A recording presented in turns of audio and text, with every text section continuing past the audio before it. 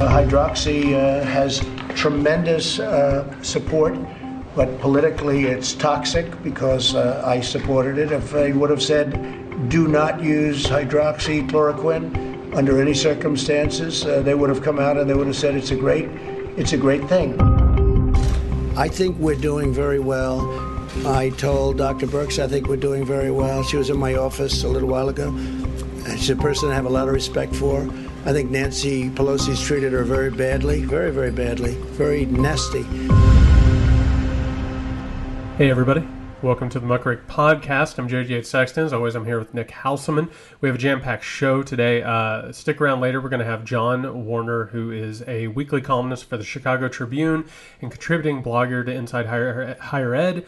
His next book is Sustainable, Resilient, and Free, The Future of Public Higher Education, out in October. We're going to be talking about, the mess of higher education. And what we're looking at particularly is we're creeping up on colleges reopening in the middle of a pandemic. We're also going to be talking about Jared Kushner's aborted plan to try and fight the pandemic that led to, we got to call it genocide. It is what it is. Rampant Trump corruption. But in the very beginning, we have really exciting news. Do we not, Nick?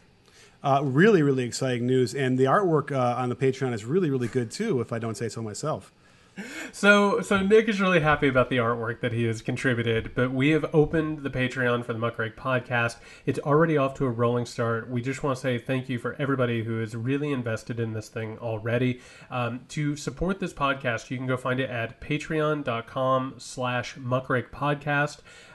Again, we've talked about this in the past. We're planning on doing some feature-length audio documentaries. We're planning on doing special exclusive coverage during the conventions. Well, I mean, if the Republican convention has anything, which is a bizarre thing that has not happened in modern history, but we can get into that. But we're going to be covering the conventions, the debates, election night, and we're going to be doing bonus episodes, including this week. We're going to have our first bonus episode, where Nick and I are going to be discussing Steven Spielberg's Jaws as a metaphor for the current coronavirus pandemic and all of the hyper-capitalistic problems that represents. Just a quick little preview. The shark is a metaphor for the coronavirus. But we'll move on. So again, as at patreon.com/muckrakepodcast. Please go and support us. We appreciate everything you can do. In the meantime, Nick, we have to talk about not just the pandemic, but the fact that it is now obvious, after a Vanity Fair report and exclusive that has been confirmed by multiple outlets, multiple insiders, and multiple journalistic enterprises, that Jared Kushner, put in charge of, I believe, Israel and Palestine, the Middle East, literally everything else in the world, plus also the pandemic, created a plan to try and treat the pandemic in America and get a nationwide testing system in place, but then decided against it when he and the rest of the Trump administration realized that it was advantageous to let blue states, that's right, suffer and die with the coronavirus pandemic. I got to tell you, when you first start reading the article and the information, you're like, oh, this is actually that instance where we've heard about how bloated government is and how ineffectual it could be and how it's got overregulated and all this kind of stuff. And then you say, God, if we could just have a really smart person come in there and get rid of all this stuff, cut through the red tape and whatever.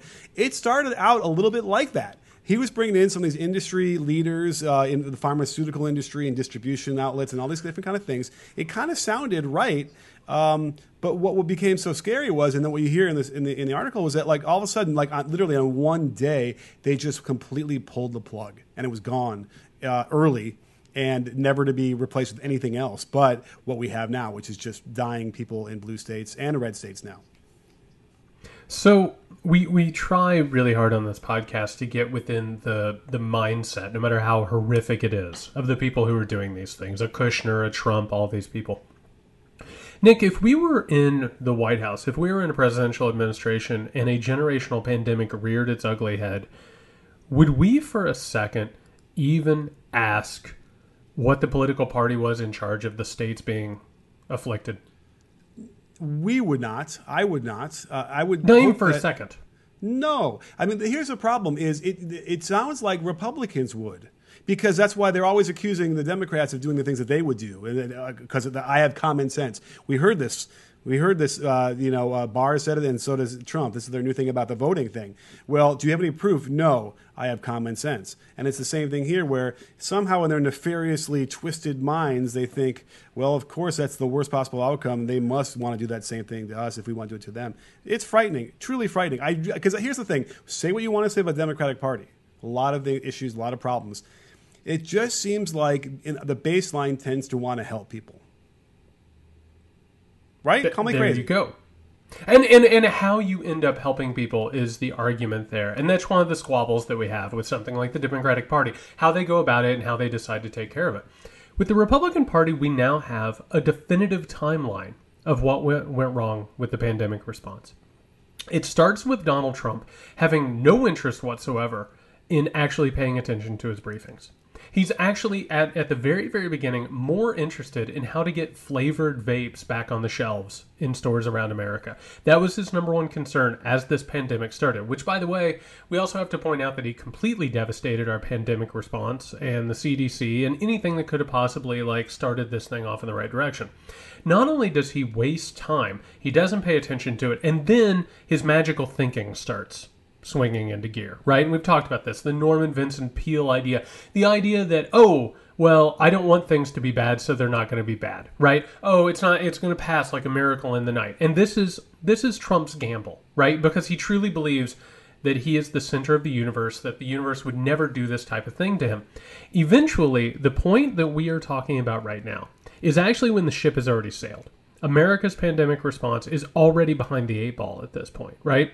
It's time for Kushner, which, by the way, reminder, he has no expertise in any of this besides the fact that he married Donald Trump's daughter, comes in and he actually helms a response to bring up nationwide testing. Could it have worked?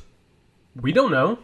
Maybe it wouldn't have worked, but guess what? It would have worked more than nothing, right? Mm-hmm. So Kushner gets told at one of these meetings, we think it will make an effective political strategy if blue states suffer through this. And this is looking at Trump's reelection. And again, the key word in all of this, and this isn't alarmist, this isn't being done for attention, this isn't being done for profit. It's genocide. It is the willful denial of life-saving products and life-saving procedures and strategy in order to kill or hurt people who do not agree with you politically or philosophically. That's not an exaggeration. That's what we're looking at. Well, you got to remember, because Trump has also been saying stuff like, I told him to stop testing. If we have less tests, we don't have as many cases. And we know that's true. He never jokes. He told us he never jokes. You can put all these things together in the context, and we know that was being said. We know they pulled the plug on funding for testing across the country so that there will be less testing. So those two things are verified and known.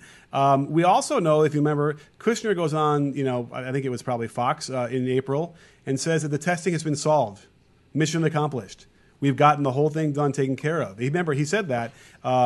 And that was all in the same timeline here, where they were dismantling this thing. We're not going to be interested in doing what we need to do with testing, which is really going to be, aside from wearing masks, the next biggest important part about stopping this virus, and what every other country that has done. It really is, the power of positive thinking thing is really... I think you're almost giving it. You're almost letting the guy have too much credit for some sort of hypothetical, ideology. When really, I just think it's a cynical take on politics.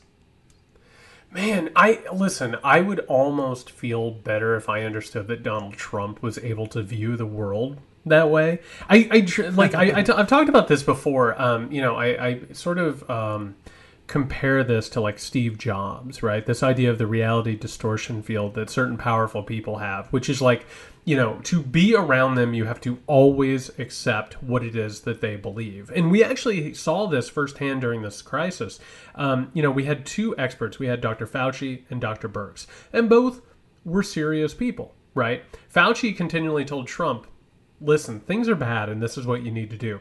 And Birx, a serious person, was completely, just absolutely corrupted by this reality distortion field. And she became just this deliverer of good news who would just show up and tell Trump, oh, everything's great. No, everything looks like it's just totally fine and working. And what ends up happening? Fauci gets kicked out the door and gets, he becomes the target of constant abuse. And Birx becomes, the court jester. And that's what you end up having. Now, the question here, and this is what I find really disturbing, because all of this has been confirmed. We're not talking about conspiracy theory stuff. This isn't stuff that we saw on Reddit and we're now trying to pass off. Like, this has been confirmed by so many different people that this has happened. How is this not the major headline every single day? How are we not talking about Kushner being locked up, Trump being locked up, crimes against humanity? And here's the sad truth, and we keep trying to tell people about this on this podcast. We're going down a slide, man. We're going down a trajectory where, like, these types of things just become more and more accepted. And we just throw up our hands. We're like, my God, that's horrific. What about the next thing? What about the next thing? And what ends up happening in a society when these things keep piling up is we become coarser and coarser. And we're not paying attention to the horror that is right in front of us. Independent of even like the horrors of what the politicians are doing that need to be investigated, it's the deaths. The deaths in COVID are going to become everyday occurrences, and they're kind of already now. People are just going to resign themselves to being, oh, well, this is what it is. Now, there was a scary article I read, I think in the Post yesterday, about what it really means to get the vaccine. Even if they were able to develop this thing, and by the way, do you know why October is some target date for them to come up with a vaccine? Jerry, can you imagine what happens, around October? That might be their October surprise. And so they're going to rush this thing. It's not going to be properly vetted and tested. But then that said, vaccines are not perfect. And we've seen instances, polio didn't work initially, and in this article, you realize it took years before it had enough where we had herd immunity and you didn't have kids, or your parents freaking out about their kids possibly having polio for years in the 50s. This is the same thing that's going to happen. And vaccines cause long-term damage. Vaccines have caused long-term damage because they weren't right. That has happened in the past. And by the way, that's not sitting here telling people not to go out and get a vaccine. We're not going to peddle pandemic type bullshit, right? Like we need to believe in this thing, but when you have someone like Trump or a Kushner in charge of any of this, the doubts start to creep into your mind, rightfully. Right? You're exactly right. They're trying to rush this thing. And not only that, but they're still peddling hydroxychloroquine. That's still something that they're trying to push. It's almost like we've been doing this for a long time, because how did you do that? You knew exactly that I was going to say that, because I have my conspiracy theory for you. Are you ready for this one? Wait, actually, just real fast, because I can't move past this. I just want to point out that I was able to pronounce it correctly, which I have not been able to do. I nailed it that time. I'm very proud of myself, and I just want a little bit of dap there that I actually got that out in the right sequence. I'm from Greene County, Indiana. I'm happy with it. Well, it's a distinctly Republican thing to want to pat yourself on the back for the very basic pronunciation of the word. Wait, to drink a glass of water to rally and expect 4 more years? Yeah, making it down a ramp is like, Pulitzer Prize. It's hard. Hydroxy, right? They're pushing it again all of a sudden. Out of the blue. Why? Now, of course, we know they bought millions of doses that they're going to use months and months ago, and they're sitting on a stockpile. But here's my thing. Couldn't happen to a nicer guy, but Louis Gohmert gets COVID-19.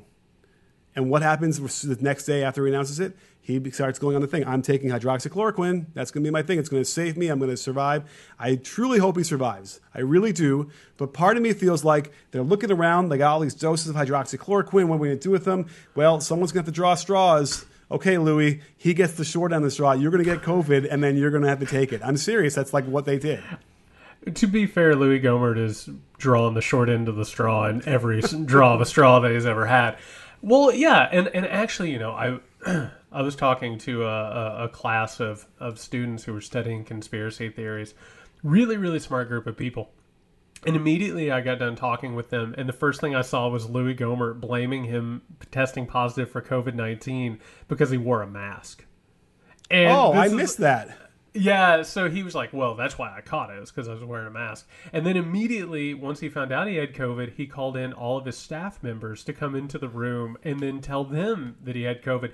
And then it starts leaking out that within Gohmert's circle, people are getting berated if they wear masks, right? And this is a party, by the way, we talked about this a little bit last week. Herman Cain died. Herman Cain was the front runner for the Republican nomination for like a few weeks. Like he actually he kind of played a role in a presidential campaign for the Republican Party. And they basically, and this sounds terrible, they turned him into like a disposable guy. They just tossed him up and threw him out, and they just didn't really talk about it anymore. And he most definitely got sick at Trump's Tulsa rally. I mean, that's where this thing happened. So what you're saying is exactly right. They are going to put all of their chips in the middle on this quote-unquote miracle cure that doesn't work, that has killed people. It's killed people. It just remembered that it's literally killed people. And they're going to try and push that, and they're going to try and push this this vaccine, which may or may not work. Who knows if they can get it out there. And the whole time, all they're doing is covering up the fact that this is their fault, that they have carried out a genocide, whether willing or unwilling. It seems like they were willing and that it was premeditated. They've carried out a genocide that got out of control. They thought that they could keep it in New York and California and just sort of punish those cities and sort of like draw a contrast between Trump and those governors. And instead, now it's everywhere. Or as they said, our people. And that's why they're actually taking it quote unquote seriously now, because it's affecting their people. Jared, what is it about the masks? What does it represent? Why is it the mask has, and we've seen this before in the Spanish flu in 1918. I don't want to say 1917 because Trump is making that mistake. But we saw that back then too. They had anti-maskers back then, believe it or not, and it delayed the ability to get through that. But it stands for something, right? Something about that mask so enrages the right, or whoever the people are, I guess mostly on the right. And it's hard for me to really wrap my head around. We talked about the libertarian notion in maybe the small L libertarian, and how you can't tell the government can't tell you what to do. And there's just an instinct that a lot of people seem to have, just to go against what they're being told to do. But what do you think, what is it about the mask that's so threatening to them? Well, it depends on who you're talking about. With men, it's just a sign of weakness. You know, it's this idea, and we're talking about a group of people in America, these insecure men, and this is one of the reasons why Trump refuses to wear it very often, right? Because these are people who are really, really insecure and terrified of being seen as weak, and so as a result, I don't know, they buy big giant trucks, or they dress themselves like vigilantes or mercenaries or whatever, and so that's a sign of weakness. The other thing is that the Republican Party and the American right have fostered faux individualism, which means that they all behave in a herd mentality while believing that they are individuals who cannot be manipulated. Yeah. It's a really weird state of being that I said this the other day. We're going to talk John Warner in a little bit about higher education. I was posting about higher education. If aliens came down to Earth, which by the way, they might. Who knows? I mean, they're here. If you read the New York Times, I mean, it seems like, it's inevitable at any moment. But if aliens came to Earth and they were like, introduce us to your customs and your culture, they would just look around and they'd be like, why are all these people talking about being individuals together? You know what I mean? Like, they are on the same track. They're playing the same roles together. Jared, promise me that we can go over They Live at one point during our Patreon. That's number 2. Stuff. You just nailed it. That's our number 2 movie podcast. I'm in. I'm so glad that you thought about that. Yes. I mean, I just watched it, but anyway, and then if you haven't, there's the conceit is that there's these special glasses that when you put them on, you can see who the aliens are and who are not aliens. But the idea being that everyone is just following, the grand control of, every sign tells them to obey and all that stuff. So anyway, but yes. But here, let me ask you this about the masks. Do you think that, okay, so we understand that the men don't want to look like, weak. They don't want to look weak. I want to use a word that we're not allowed to use anymore, right? So they don't want to look weak. Women, I suppose, don't want to wear it because they also probably have a similar chip on their shoulder, I suppose, in that sense. I almost feel like, does it mean by putting on the mask, you are acknowledging deeply to yourself how scary the situation really is? And I wonder if that reality is so challenging to people, they refuse to go that far, that they can't do it. They can't acknowledge that what the reality of the situation is, and that's what putting that mask is doing. I think there's a couple things happening with that because, one, in the modern world, we take so many chances with our lives. You know what I mean? Like, we eat things left and right. We live in houses. God knows what, like, Wi-Fi does to us and cell phone things do to us. And we have no, power lines. We have no idea. So that's one thing. But the secondary thing that we're talking about here is game theory. And again, I keep saying this. The mask that I wear is to protect you. The mask that you wear is to protect me. But if I'm a Trump supporter or I'm in the American right, that mask is a victory for you.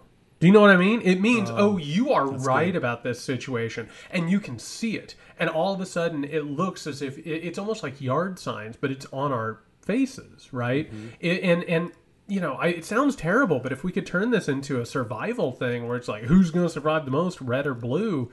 Maybe we might see something change. And we definitely have seen more masks because Trump told people to wear masks, which, again, going back to that cult-like mentality. But no, it's a game theory thing. They don't want to give people the satisfaction of seeing them with masks on. Okay, because they want to keep that private. They don't want to acknowledge that and see it publicly. But then, for the longest time, the Confederacy people with the flags and the racists who were had to be kept quiet, couldn't let that go. They can now allow that to be shown a lot more and a lot easier. I kind of feel like that's sort of the case. I don't want to make it too anecdotal, but it does feel like there's a movement towards I want to fly my Confederate flag. I want to let people know what that stands for. The kneeling stuff. So in some respects, on the opposite side, they're more than willing to expose that part of themselves. They just don't want to show that they recognize that that COVID is serious. Maybe those two things are not related at all, but I just find we keep pointing this out. I think that there's a lot of torque that exists in these people. Well, there's also something else that's going on there that I'm really glad that you brought up, because a big part of not wearing the mask is about projecting a sense of self, like who you think that you are versus who you are. And actually, for anyone who has ever smoked cigarettes or known people who smoke cigarettes, if you go back into the 1950s, everyone decided that a good way to sell cigarettes was to sell the idea of having a death wish. Right? And this is like that James Dean idea, the rebel without a cause. If I embrace dangerous things, then I'm a dangerous person, which unfortunately Americans are steeped in. We love that stuff. We love that shit. We love pretending that we're not afraid of death, and not wearing a mask is one of those things. It supposedly gives you some sort of street cred. Oh, maybe death is out there, but I'm not going to get it, or I'm not afraid of it, or you all are overreacting. But the problem here, and this is, again, the larger part, the government's failed. They didn't give communication, they didn't give leadership, and they sure as hell didn't take care of America when they needed to. And they have left Americans all adrift on their own for all of these signals that are all screwed up. Certainly, other countries are telling Americans not to wear masks. I can tell you the disinformation that I keep coming across is foreign in a lot of different cases, and fascistic. The amount of fascist groups right now that are telling people not to wear masks in order to probably destabilize the country is huge. So when Kushner and Trump and all of these people screw up on their job, or they decide not to do it, or to carry out basically a premeditated genocide, they leave a vacuum. And the people who take up that vacuum are the people who do not want the best for the American people. And they don't want to take care of people, and they don't care if people die, because it helps their bottom line in their ultimate plan. Well said. I think the other thing that we can mention is that the power of political governors and people who are in power, the influence of their words. To a lot of people will say, well, no one tells me what to do. But if the governor says, get out there, everything's open, you can go ahead and go about your business, they will follow that. You know what I'm saying? And that's what's so scary about it, because they don't even understand how influenced they are by these people, and when they will say outwardly that they're not. They simply wanted to align with their core value, which is, I don't want to be cooped up anymore. I don't care much about anybody else besides me, maybe my family. And so I need to go out and go do all my stuff and then ultimately spread this thing. In Texas was what we saw. They opened up way too early. There was not one metric that we had that the CDC had given out that they were even close to being near before opening up. And you have a governor who decides to do it anyway. And at that point, anything he says after that about, oh, we have to kind of stay back inside is all off the window. They will not listen to that anymore. They simply want to listen to what they want to hear. And by the way, am I describing us too? Do I only listen to what I want to hear? I don't even know anymore with my built-in biases. But that's what happened here, is certainly in the reality. And, that's why these things are so bad. Like Texas is really bad. I mean, it's really spread, and it's getting to kids. And they're going to open up schools now. That's what's heartbreaking to me when I read about this stuff. Well, first of all, Nick, I live in Georgia, and I will not have my state disrespected, because we opened up way earlier than everybody else, and we decided that we were just going to sacrifice everyone's lives. No, in Texas, I mean, it was what? We were like 2 weeks into it, and they're like, this quarantine has gone on too long. And then you had like the lieutenant governor, who is a madman, going on Fox News and being like, I am a senior citizen and I'm willing to die for my grandkids. And it's like, no one is asking you to die for your grandkids. What the hell is happening here? Meanwhile, here in Georgia, we have a similar situation where, again, we've talked about this on the podcast, our complete failure of a governor is trying to have it both ways and thus not be a leader. He's trying to say, well, we all need to wear masks and maybe we should social distance, but I'm not going to make people do it, right? So that sends a double sort of a message which says, oh, we have something going on. And on the other hand, it says, oh, it's not really that big of a deal. And you have a vacuum.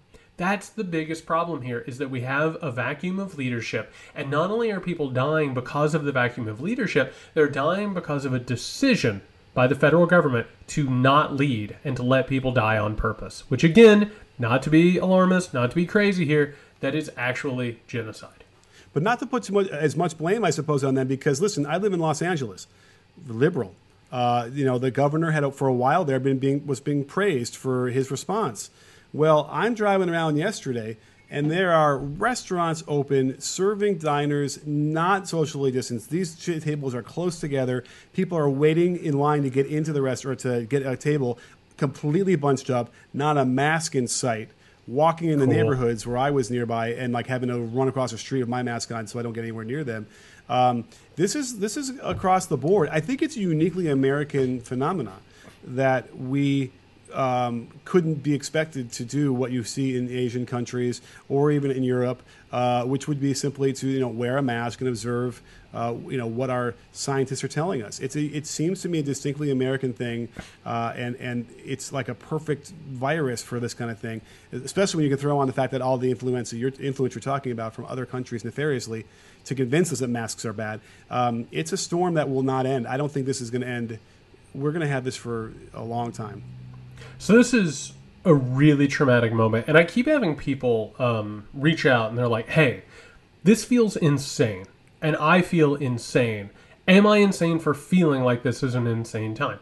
You are absolutely not. And if you want to understand how bad this is, here's a little exercise that people can do. Imagine a future history book, right, that touches on this moment. Write the opening paragraph. America was a country that couldn't decide that the pandemic was real. And so 150,000, 200,000, they're talking about 300,000 people possibly being dead by the end of this year. And all because we couldn't decide that a disease was real. And this, and you want to talk about every philosophical conundrum in the book. We're on a train. We recognize that disaster is ahead of us. We can see it. We know it. The experts are telling us the disaster is there. And unfortunately, we are getting ready to welcome on John Warner here in a second to talk about the looming disaster in higher education. I know where I live, we have, I think, 20,000 students getting ready to come into my small college town from God knows where with a lack of testing. And why do we have to do it? Because everything is screwed up, Nick. And we have to recognize how screwed up it is, and we have to make changes. We just do. I mean, we didn't even talk about Cy Vance getting the records taxes from Trump, even talking about everything is screwed up. By the way, where was he this whole time? Why is he waiting until now? I mean, imagine if this had been happening. How about, let me ask you this as a hypothetical. What if Trump got impeached in January? In January? Like if he continued... Oh, if that would have ended up working out, the original impeachment. God, that's such an alternate reality. I can't even imagine it at this point. Because I don't know how long it would have taken to get like Pence in there or whatever. Maybe it might have only been a few days. But I don't know. Just imagine. Imagine if anybody else was in the White House at that moment, because it was right when this all was going down, if that changed anything. But, we're going to find out. That is, by the way... What you just said, and again, this is why you're one of the best in the business, Nick. That is a devastating campaign piece of rhetoric against Republicans. They kept Trump in office and they enabled this thing to happen. And the very fact that the Democratic Party isn't just absolutely slathering airwaves with that message is incredible. No, that's a really different alternate reality. And I'm sure we will see that. I mean, if someone's listening to this right now, I'm sure. But you are right, and it would, and not even as a political thing. It just is it's a fact, because Trump has driven this so much that if we just had somebody else, and I do what I find funny though with the whole Cy Vance thing is that the Trump administration is trying to throw out this case saying, oh, it's a fishing expedition, they're just harassing us or whatever, and he was forced to come out and say in public in front of the court that no, this is not even just about the illegal hush payments that they made. This is about extensive and protracted criminal conduct at the Trump organization, of which has been already documented. The New York Times had did they win a Pulitzer for that, or for their reporting on with the Mary Trump's records? That was they won for Russia, but that and by the way, that was another one of those things that should have been the major headline for weeks upon weeks upon weeks, and it just turned into something that it was like, well, I guess that's how it is. Awful. By the way, really quickly, you know what we're supposed to have gotten yesterday? The big news was yesterday was the official 2-week ending of this. In 2 weeks, we're going to present you with a Republican health care plan. Yeah, how did that look? I didn't get a chance to see that. Was it really in depth? And it's blinding. It's blinding in its absence of any kind of physical paper that has words on it describing anything like that. I'm shocked. Wait, are you saying it was like the wall or the draining of the swamp or infrastructure week or literally everything Trump has ever promised? Okay. Did you see the video of the wall being blown over in the little storm? I watched it a couple times. Yes, I did. Yeah. I mean, I don't know, man. It's really appropriate. It was almost like on the nose. It's too on the nose. You couldn't put that in the movie about it because people would be like, that's just too cliche. But yeah, his literal wall, this brand new beautiful wall he built, literally just blew over, and it wasn't even like a Category 2, hurricane or anything like that. What a situation we're in. And we're going to jump from a completely incompetent president, a genocide that is largely going unnoticed, to now just an absolute disaster in the making. Stick around, everyone. We're going to be back with John Warner in just a few seconds. Hey, everybody. We are back with John Warner, who is a writer, researcher, speaker, and former college instructor. His most recent books are Why They Can't Write, Killing the 5-Paragraph Essay and Other Necessities, and The Writer's Practice, Building Confidence in Your Nonfiction Writing. Both really, really good books. He's a weekly columnist for the Chicago Tribune and contributing blogger to Inside Higher Ed. His next book is Sustainable, Resilient, and Free, The Future of Public Higher Education, out this October from Belt Publishing and currently available for pre-order. John, I am a college professor. I am in the belly of the beast. As we were talking about it before we started recording, I'm really glad that you are out there speaking truth to power in a system that is really screwed up, man. And I thought that you could start out possibly by giving like a little bit of a thesis statement of what to people who aren't in higher ed, maybe give a little bit of an introduction of what is so monumentally screwed up right now and this disaster that we're starting to look at. Yeah, so with higher ed, it's like a lot of other things we're witnessing right now, that the pandemic has more revealed the fault lines and then ripped them open. Rather than creating them to begin with. Higher education was on, particularly public higher education, was on an unsustainable path long before the pandemic came.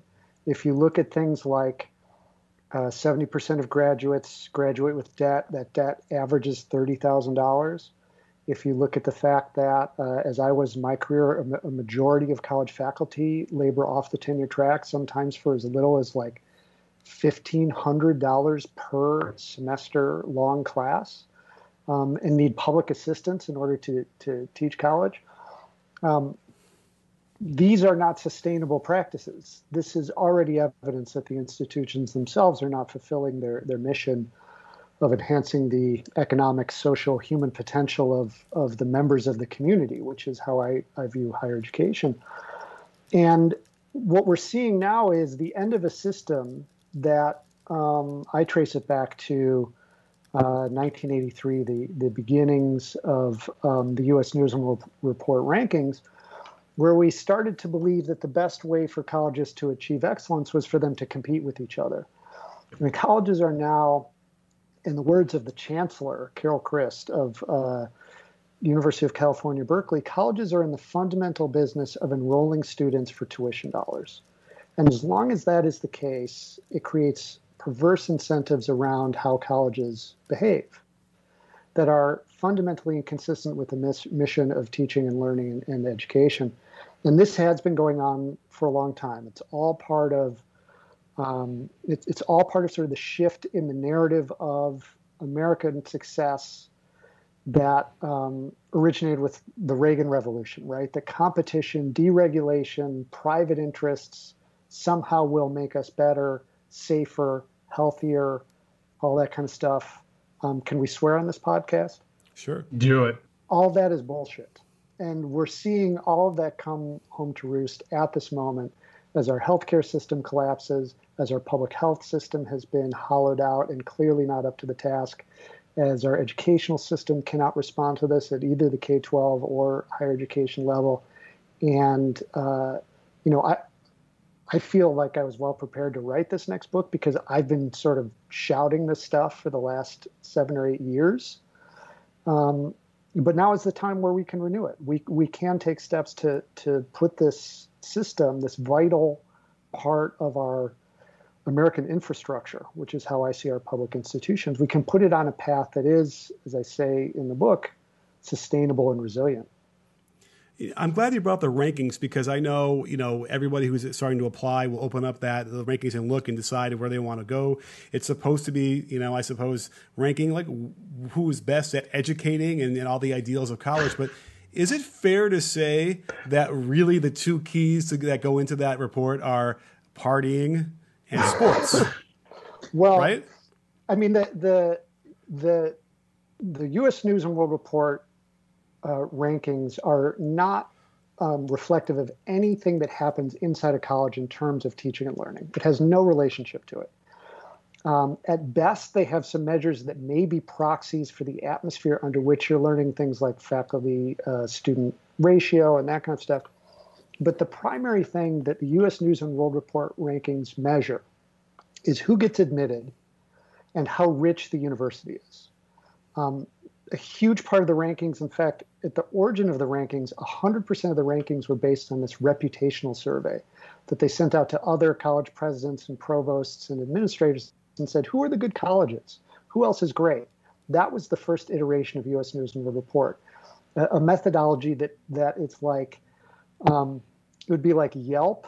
If Yelp, instead of surveying people who had dined in the restaurant, were surveying people who had talked to somebody who had dined in the restaurant. It's like a one level removed.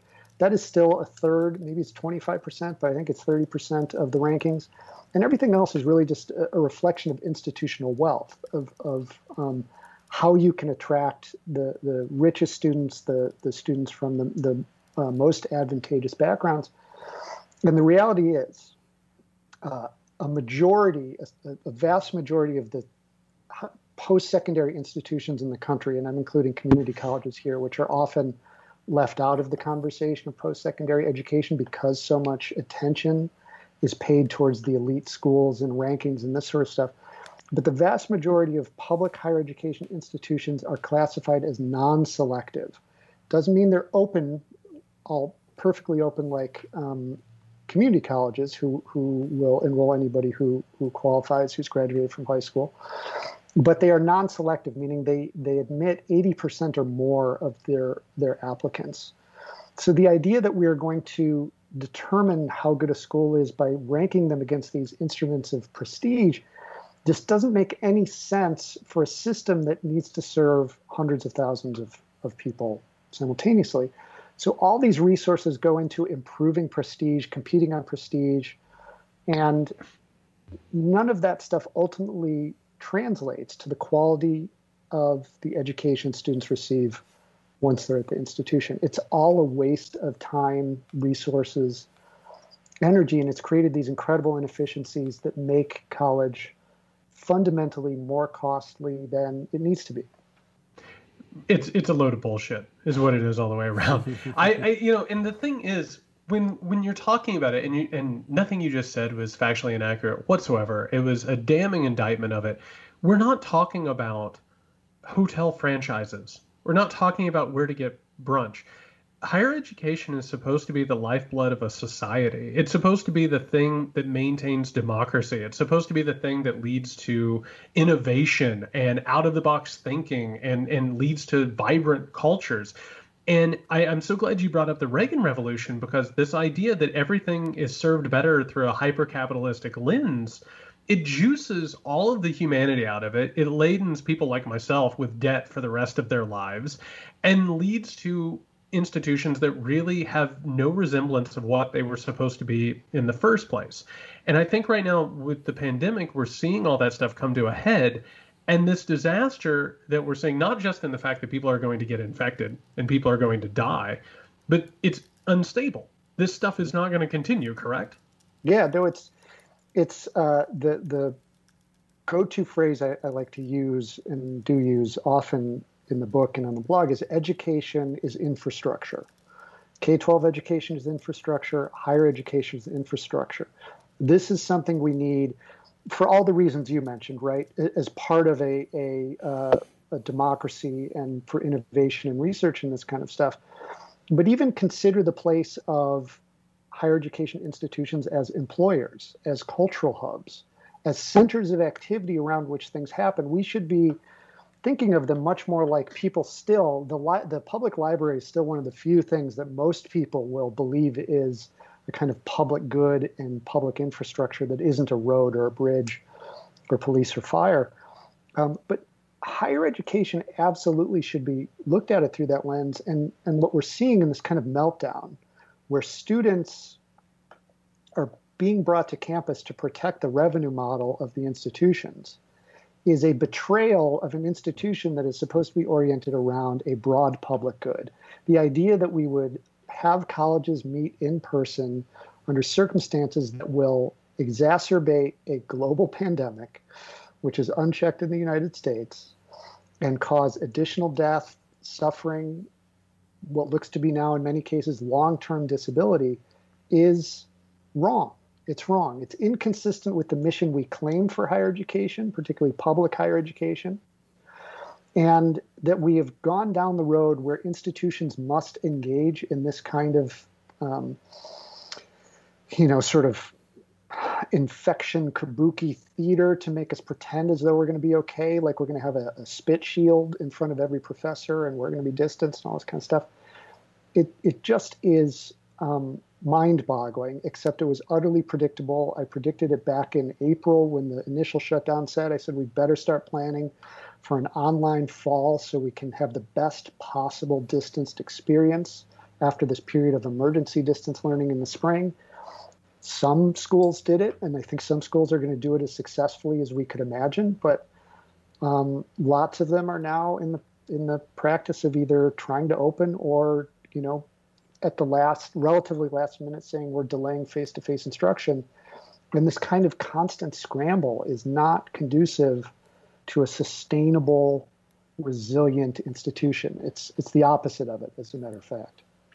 I think the subtext here is that the reason why a lot of the colleges wanted to have on-campus learning was because they couldn't have a football season without it. And for whatever reason, it's not clear to me why those two things had to be tied together. I'm in the sports world, so we hear a lot of, Jerry's laughing, but we have a lot of people, they're training, they're on campus. A lot of the sports teams are already there doing this, intermixing and not doing you can't do social distancing with sports teams. So I'm kind of curious, it seems like, has that kind of waned a little bit as we gotten a little bit closer now that we're in August, or is that still like a focus for some of these colleges? I think, that's a really interesting question. And it's a question that I think it depends a lot on the school. I think if you're looking at a Power 5 conference, they are highly invested in pulling off some semblance of a football season, even if there aren't fans in the stands. And I think a lot of that, quite obviously, has to do with revenue. But again, I'm skeptical. Just before I came on, I saw that Northwestern University had suspended their workouts because of a positive test.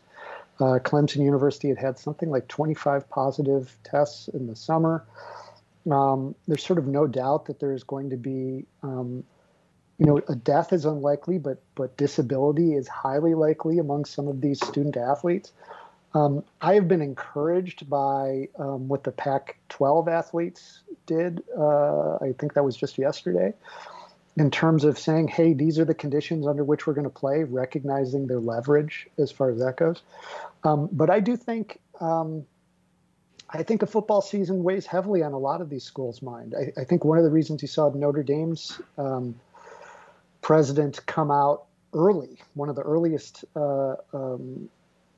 heads of a university in the country come out and say, we're going to meet face-to-face, was to protect Notre Dame's football season. He had all kinds of rationales for why students needed to be face-to-face, but none of them really held any water. So, I think it really illustrates the way that higher education institutions, I could go on, and I have a chapter in the book on how we have to divorce big-time sports, Power 5 football and basketball, from higher education institutions. I love college sports. I'm totally into it. I went to college at the University of Illinois. 1988, my freshman year, was the greatest team in the history of the NCAA basketball that did not win a title, the Flying Illini. Lowell Hamilton. Lowell Hamilton. Nick Anderson. Nick Anderson, Kenny Battle, Marcus Liberty. These were great players, great team. We can, my solution is to essentially create for-profit sports developmental leagues that then license the logo and stadium from the university. It's only a plus for the university. Revenue flows in, players can get paid. Revenues can go up for these sports because they're no longer tied to the fig leaf of being amateur and this kind of stuff. Just let it be what it is, which is the world's biggest and most lucrative professional developmental sports league. Far bigger than the NBA's developmental league, far bigger than the minor leagues for baseball, far bigger than minor leagues for hockey. I think I did the math. I think that it would be the third largest sport. It's larger than the NHL. It may even be larger than Major League Baseball in terms of revenue. So it would instantly. It's already a major sport. Just let it be. Let it be what it is, and let's get universities out of the business of sports. Let them be universities. So we spent a lot of time on this podcast talking about this sort of corporate mentality that places the bottom line over the safety and well-being and, decent lives of human beings. In all of this big business that you're talking about with colleges, I can't help but wonder, is there a group of people who control universities who might have a corporate type of mindset? Or, I don't know, is it faculty members who are making these decisions? Or is there like a breed of, let's say, administrators who run colleges like businesses that maybe you'd like to talk about and how they have run this entire industry into the ground? So, this is, it's funny because I'm working on the chapter that talks about this today. And I want to be generally kind to administrators and the fact that I don't think they get into the business. Right. I don't think they get into higher education to become sort of corporate business types. I think we have a system that many would think requires this mindset, and then others sort of take to once they're immersed in it. But I really think the problem is systemic, right? This pursuit of revenue drives the operations of colleges, which requires a kind of corporate thinking, which creates this idea of students as customers, which I think is antithetical to a lot of what we would try to do when we educate them. But what I think does happen for administrators, and I think this is true of faculty as well, is they get wrapped up in this concept that I was recently introduced to called vocational awe, AWE, vocational awe, where we come to believe this thing we are doing is so important, educating students, that we are willing to accept anything degradation to ourselves, to our institution, to our mission, in order to preserve that ultra important mission. So an administrator who has nothing against contingent faculty or adjunct faculty who thinks it's a bad idea, who knows it's a bad idea, you'll find very few administrators that defend the practice of having a majority part-time faculty, justify it like, well, otherwise the classes couldn't meet. So this is a necessity. And when you allow that mentality to go on for 20, 25, 30 years, we reach the state we're in now, which is where operations, the university must operate. We must enroll students, we must collect their tuition, and we have to have face-to-face class because that's how we determine whether or not we're worth paying for. Operations, we work from what I call operations on down, as opposed to pedagogy, what I see as mission on up. And so a lot of ways I feel for administrators who are trapped by these bad incentives, who are trapped by this terrible system. I do think many things would change under the vision I have for the future of public higher education. And that would mean fewer administrators. It would mean college presidents don't make $1 million a year. But I don't think they're not an enemy, a nefarious enemy. They are trapped by circumstances. They just happen to have all of the power in the equation, including over tenured faculty who over the years have had less and less say in shared governance. I would just throw out real fast that one of the things that the pandemic has made very clear in higher education is that a lot of these administrators are also subject to political battles between red and blue legislatures that either vilify educators and hold their money hostage and make them meet revenue goals and enrollment goals. And so a lot of it, again, is that top-down Reagan-esque sort of corporate idea. We will cut your budget unless you meet face-to-face, right? Right. I have a series at my Inside Higher Ed blog. The titles are Colleges as Political Playthings, where I'll write about legislatures simply manipulating schools because they can in things like the presidential search, where the University of South Carolina had a president installed at the whim of the legislature against all the wishes of everybody else. Or years ago when I was full-time teaching at College of Charleston, and Fun Home, the graphic novel or graphic memoir, was chosen as our common book. We were stripped of $150,000 in funds, essentially the funds used for the Common Book program, by the South Carolina State Legislature in retaliation for a line drawing of two women having oral sex, which is in the book. They did not like the lesbian themes of Fun Home. So these are the learned helplessness among administrators to state legislatures is well come by, right? They come by it honestly, because even as the percentage of the budget contributed by the state to these institutions has declined, in many cases to 10% or below. And in South Carolina's institutions, it's right around 10, 12%. Even any cut to that is a disaster. Any reduction in revenue is a disaster.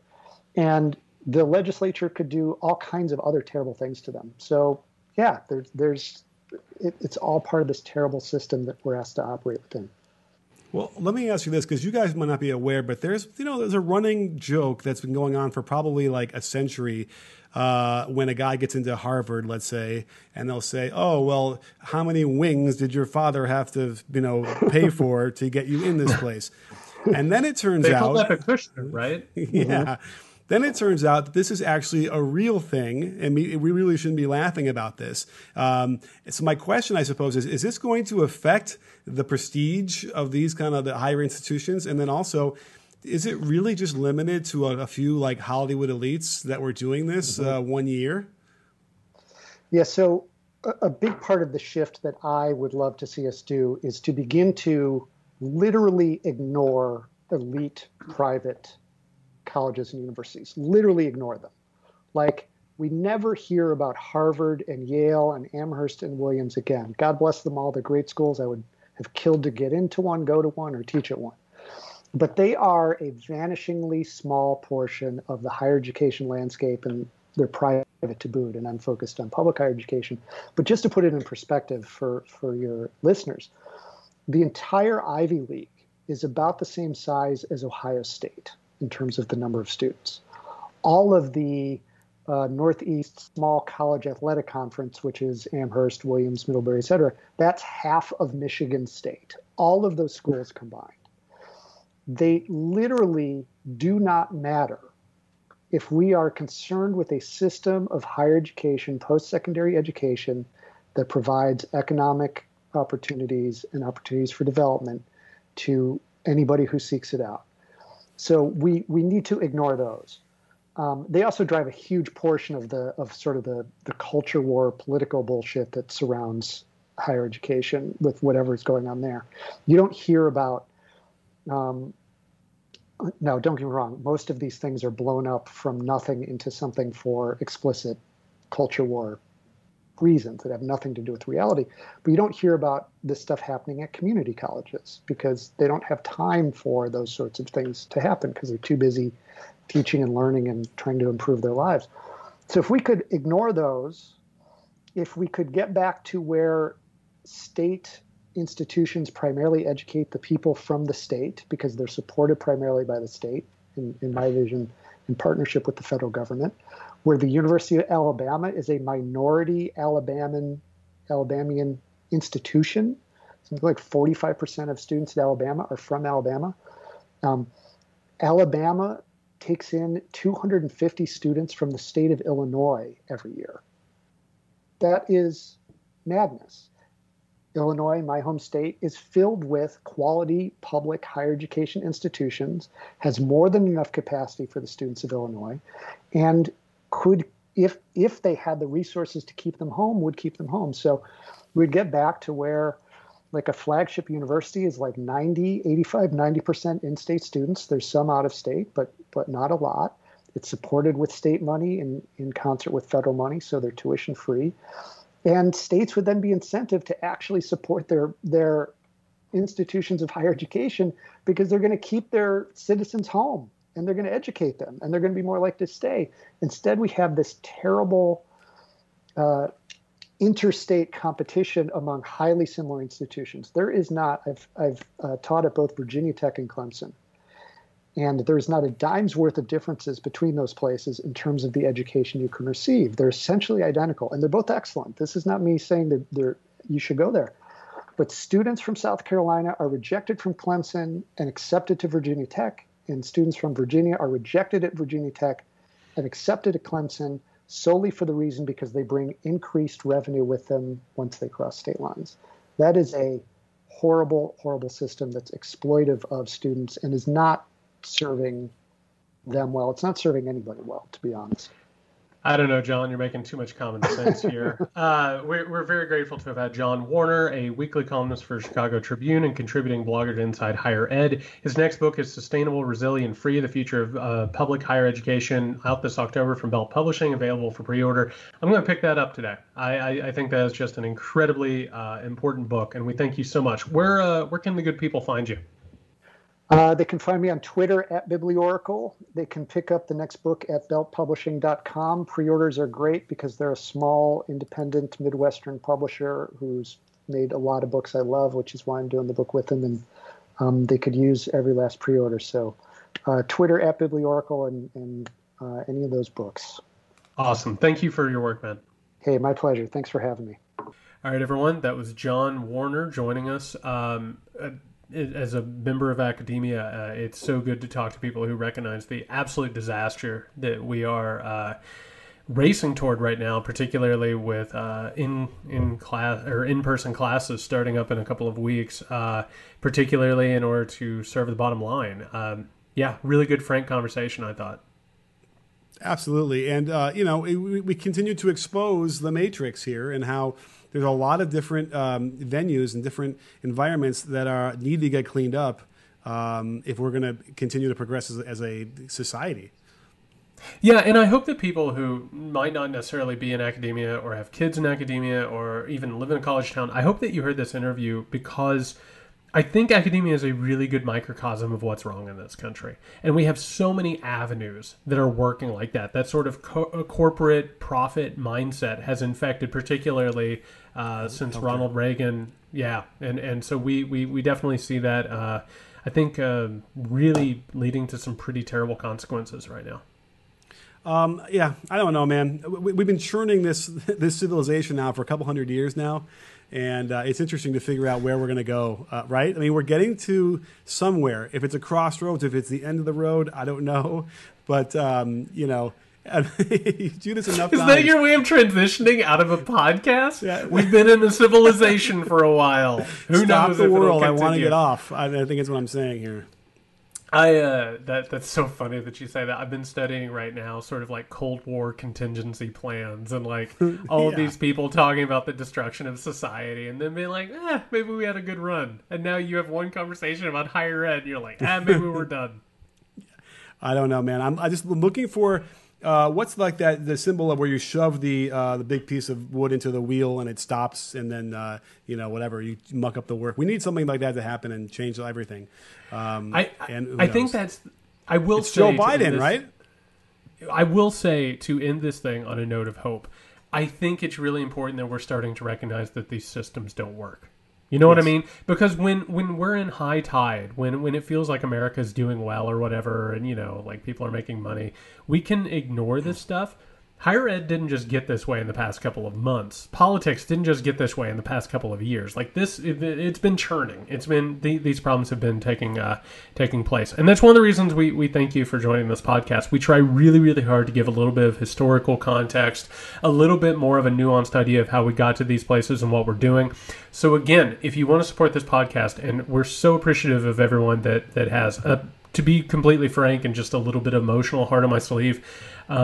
You, the listener, have built us up to this point. You just absolutely have. And we are just so overwhelmed and grateful for all the support. And if you want to continue on this journey and help us out, do some extra podcast. Again, the end of this week, we're going to have a bonus podcast where we're talking about Jaws as a metaphor for the coronavirus. To get those extra episodes, to get the coverage of the convention and debates and election night, which I don't know how you feel about it. I want to broadcast live on election night and just sort of experience it, the horror together, and be there for each other. Are you in for that?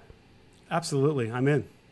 Okay. All right. So to go ahead and do that, you can go over to patreon.com/muckrakepodcast. Sign up to get all that additional material, all that exclusive content.